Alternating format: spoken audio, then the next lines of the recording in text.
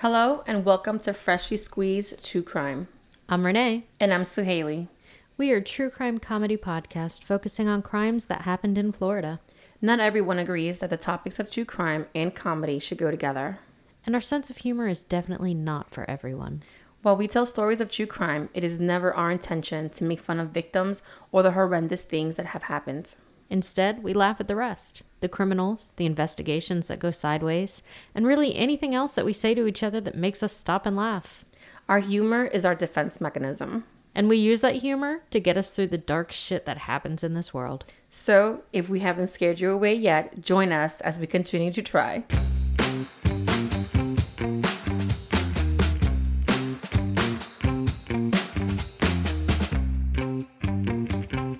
Hi, Renee. Hi, Suhaili. You ready to squeeze that juice? I am, and I think you're going to get pissed off today. Oh, well, why the hell would we do that? Because this case pissed me off. Oh, well, let's get pissed off together. I'm ready. You ready? Yes. All right, cool.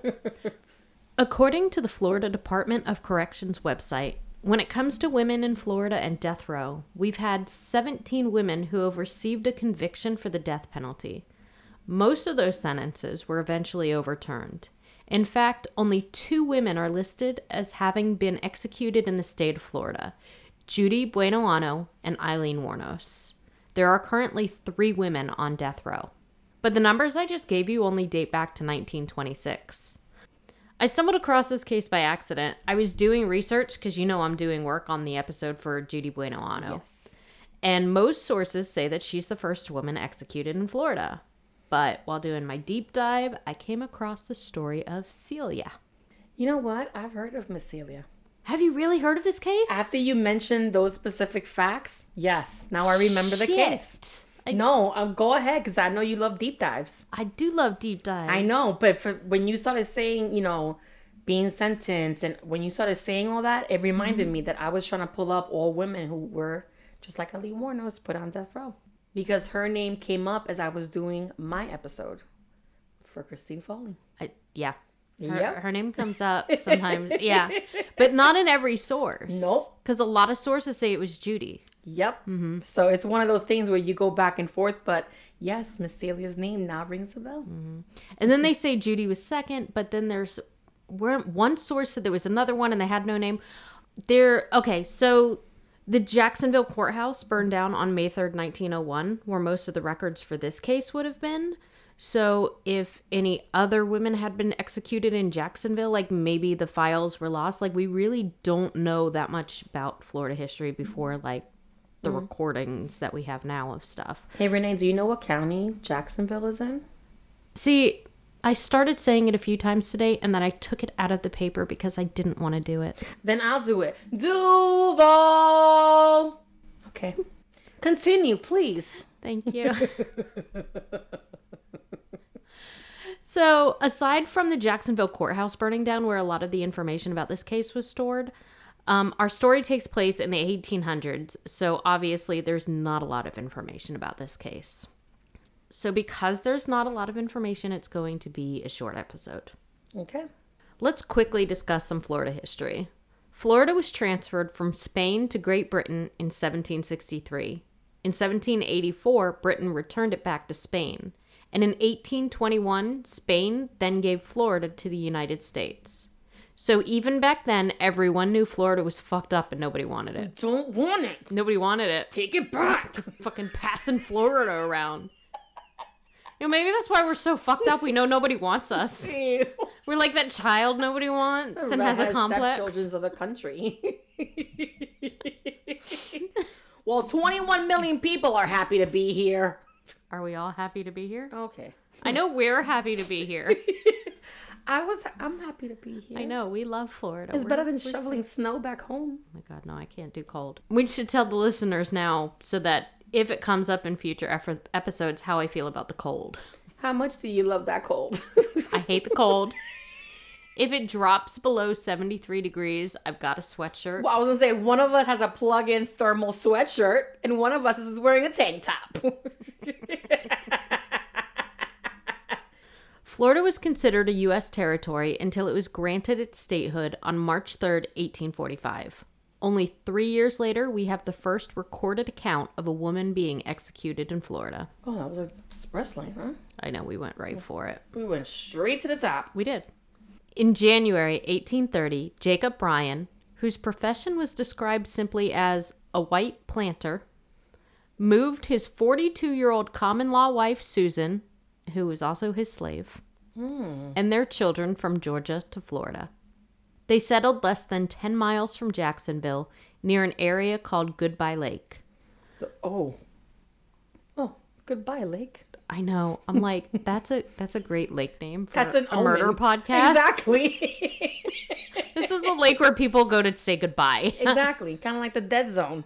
With them were their 4 daughters, Celia, age 12, Anne, age 5, Zany, age 2, and baby Sarah. 3 years later, they had son Dennis, and 2 years after that, they had Jerry. So they had 6 kids. Awesome.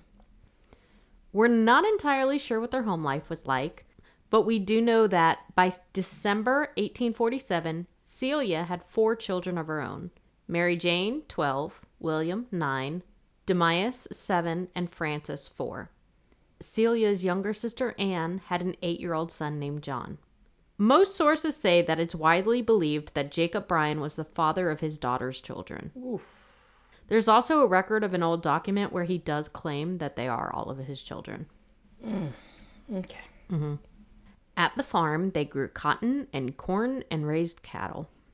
On November 25th, 1842, Jacob executed a legal deed of manumission to free all the members of his family, except Francis, who hadn't been born yet.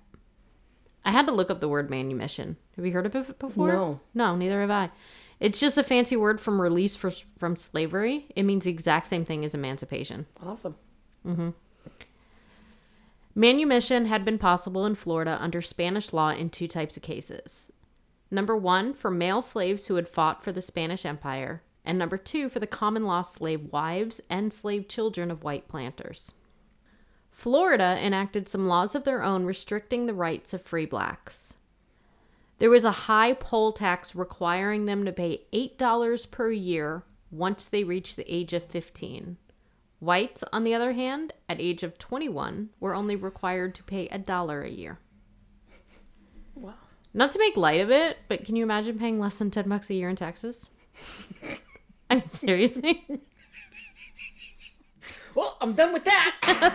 I'm not even going to do my taxes. I'm just going to send you the maximum 10. Exactly. But you owe more. No, I don't. Here's my 10. Take my $10. Money. Free blacks couldn't vote, serve on juries, or testify against whites in court. They couldn't carry firearms, assemble in large groups, or sell liquor. Children of interracial couples couldn't inherit their parents' property. Florida kept the Spanish manumission law, but added a restriction that required a $200 fee per slave and also required that free slaves must permanently leave the state of Florida within 30 days. Jacob was not able to afford this fee, and the family didn't leave Florida, but it's unclear if anybody in the family knew of this law or if they just all thought they were free now. Also, this law was enacted just a few months after they all moved to Florida. So if they had come over sooner, they would have just been granted through the old Spanish law without all the Florida bullshit added onto it. Thanks, Florida. Mm-hmm. And in case it wasn't clear while I was reading all that, free blacks is the term that all the papers and everything said. Those are not my words. On the morning of December 7th, 1847, 30-year-old Celia killed her father, Jacob. An article in an old Jacksonville newspaper called The News wrote, quote, "It appears that he attempted to punish her, and being at the time engaged in making a hoe handle with a drawing knife, she at first resisted with the hoe handle and then used the drawing knife, with which she cut open his skull so as to produce instant death. She is now in jail at this place awaiting her trial at the next term of the circuit court." So just to picture the weapon, a draw knife is a woodworking tool. It's about the size and weight of a rolling pin. It has a blade in the middle and like 2 handles at either end. So it's easy to use. So, she's that. like doing that and then she... I like that. I do like that as a murder weapon. Some sources indicate that Celia had been aided in her attack by 2 other male slaves, but it seems most likely that's not true and that she acted alone. Celia was arrested the next day and her trial took place in May 1848. And I'm thinking, damn, she was in jail from December to May, but that's fucking common nowadays too. Yes, Nothing's changed. Nothing's changed. Nothing. At least we're consistent. Florida's consistent, y'all. That's what we got going for us. That's what we do. During the trial, the jury of 6 white men listened to the stories of brutal attacks Celia endured while living with Jacob. It's said that the men on the jury were very revolted by the stories they heard. They recognized that Celia most likely acted in self-defense. They did find her guilty of manslaughter, but they asked the judge for leniency in her sentence. On Friday, May 26th, trial judge Thomas Douglas sentenced Celia to death and told her to make peace with God. Oh. She was sentenced to be hung on Friday, August 11th. Judge Thomas Douglas was the first judge to preside over the circuit court for the Eastern Circuit of Florida. It's said that during his 5-year term, he was always late for court, missed many terms, and was involved in some controversy over the fact that he never sentenced anyone to jail when he was in Orange County. Okay. Like, so he presided over, like, the whole Exactly. Eastern, and he wouldn't send anybody in Orange County to jail. So now we know where to commit crimes. Yep. In Orange County. I mean, if you want to go back to, like, the 1840s. I don't think my people fared too well in the 1840s. They did if they lived in Orange County. So he became the first judge to sentence a woman to death in the state of Florida because of this. There was a petition filed to re-examine the case. The petition had about 6 signatures. A counter petition was created that had 70 to 80 people signing it. Less than 2 weeks before the scheduled execution, Florida Governor William D. Moseley postponed the execution so that he could look at the case, setting a new execution date of September 22nd, 1848. There were influential people on both sides of the debate, and it was said that the governor was the kind of man who didn't want to offend either side. So the judge is not judging. Okay. Nope, he doesn't want to offend anybody. Pardon. My bad. You right. There were quotes from him, and I didn't write them down because they bored me, but there were quotes from him, like, saying one thing, and then he'd come back and he'd go, but on the other hand, and, like, that's how all of his interviews were, da-da-da-da, but on the other hand, da-da, like, he couldn't. But could it be that you said he always came late to court, right? No, sorry, that was the judge. Okay. So now the governor came in and he postponed the executions. So in that same Jacksonville newspaper, he said, quote, "In granting a respite, I not only do the state no wrong, but at the same time give an unfortunate fellow being an opportunity to excuse the act, if it may be excused, and if it may not be, to make peace with her God." Again with that line. I know. All right. I didn't know I had 2 quotes back to back, but the Jacksonville newspaper again reported after this, quote, "We forbear comment upon these proceedings in this horrible case. But from the excited state of feeling in the country and the spirit of exultation which has already manifested itself among the colored people of this place and the neighboring plantations, we infer the most dangerous consequences from a false or mistaken clemency." So basically they're like, we're not going to make a comment either way, but there's fear of all the dangerous things that are going to happen if they let a slave get away with murder. Oy vey. Okay. So basically the newspaper's like pressuring, them to put her, hang her. It also is worth mentioning that the governor was a slave owner himself.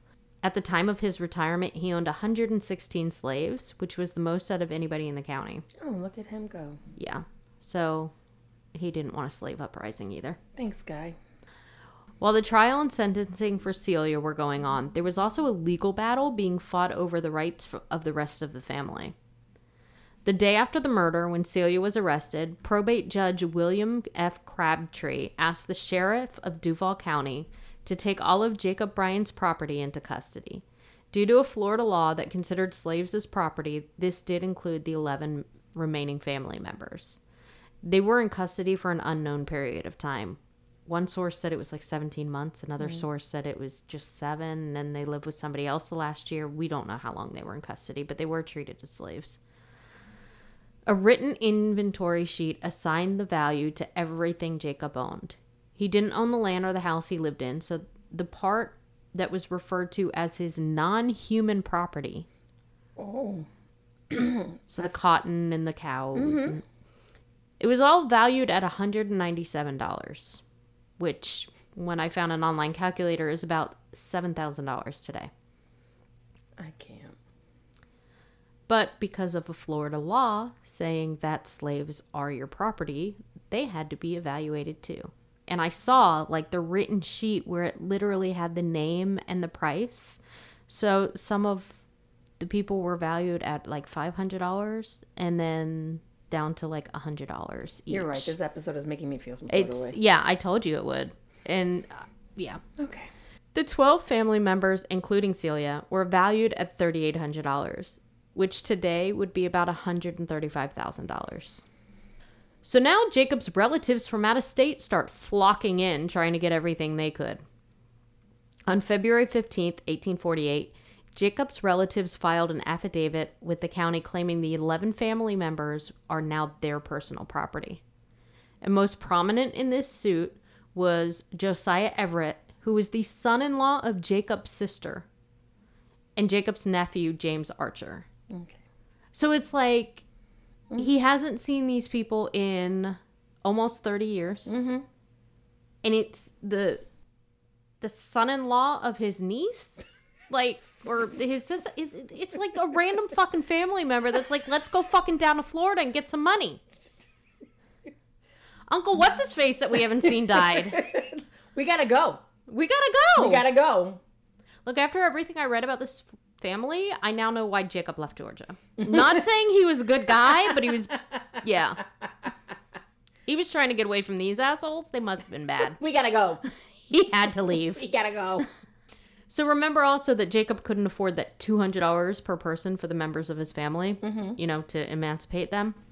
So the family was arguing based on the point that his human property was not free and should revert to his next of kin, which was apparently the son-in-law of his sister. Jesus. I can't get over it. Okay. I can't fucking get over the random fucking, not even related to a family member running fucking down to Florida. I'm sorry for all the F words, but no, I hate this Maybe that was disgusting his person. excuse to come to Florida. You know where I want to go? Florida. Florida. Now's a good time. A 17-month investigation began, and Judge Crabtree ruled that even though Jacob hadn't fully complied with the law, his intention was to free his family. So Susan and all of the children were granted their freedom. 6 days later, the relatives appealed the ruling. The appellate judge in this case was Circuit Judge Thomas Douglas, who was the same judge that sentenced Celia to death.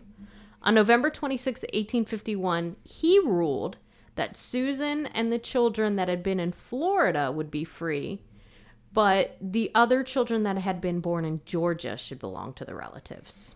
Oh my God. Mm-hmm. So now we're at like half and a half. Mm-hmm. Okay.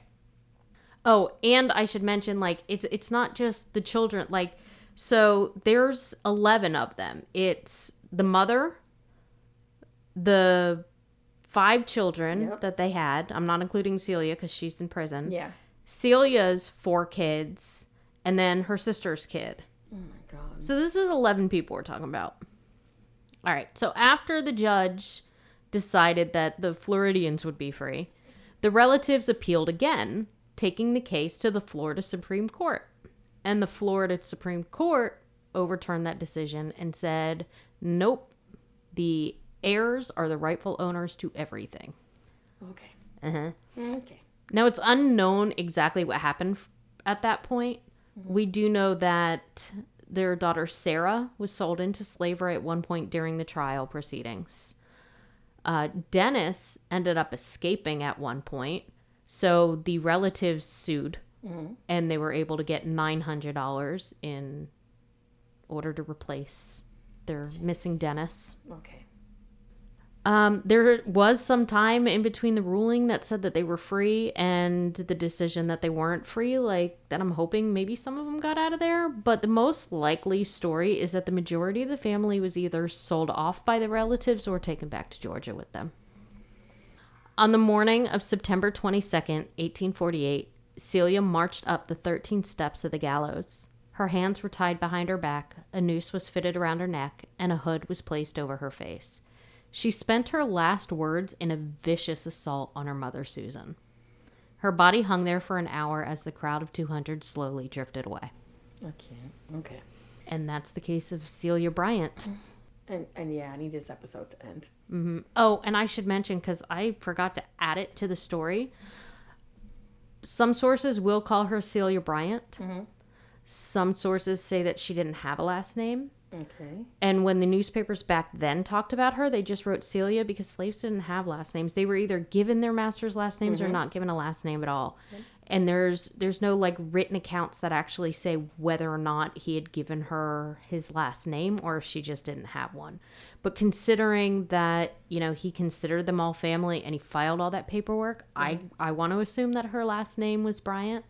And I'm going to name the episode, you know, Celia Bryant, just so that, you know, we have a last name for her. Absolutely. I did find one blog that had a picture, but there was no research. There's no documentation anywhere on that blog. Everything on that blog seemed to be just like them grabbing information and not citing it. So I don't believe it's an actual picture of her. Okay. Other than that, there's no pictures or anything we could find. Wow. So I don't know what we want to do for an image, but yeah, that's the case. All right, darling. Until next time. Yep. Thank you for joining us and drinking the juice. Still thirsty? Need more freshly squeezed? Here's how you can help. Visit our website to see show notes, resource links, and more.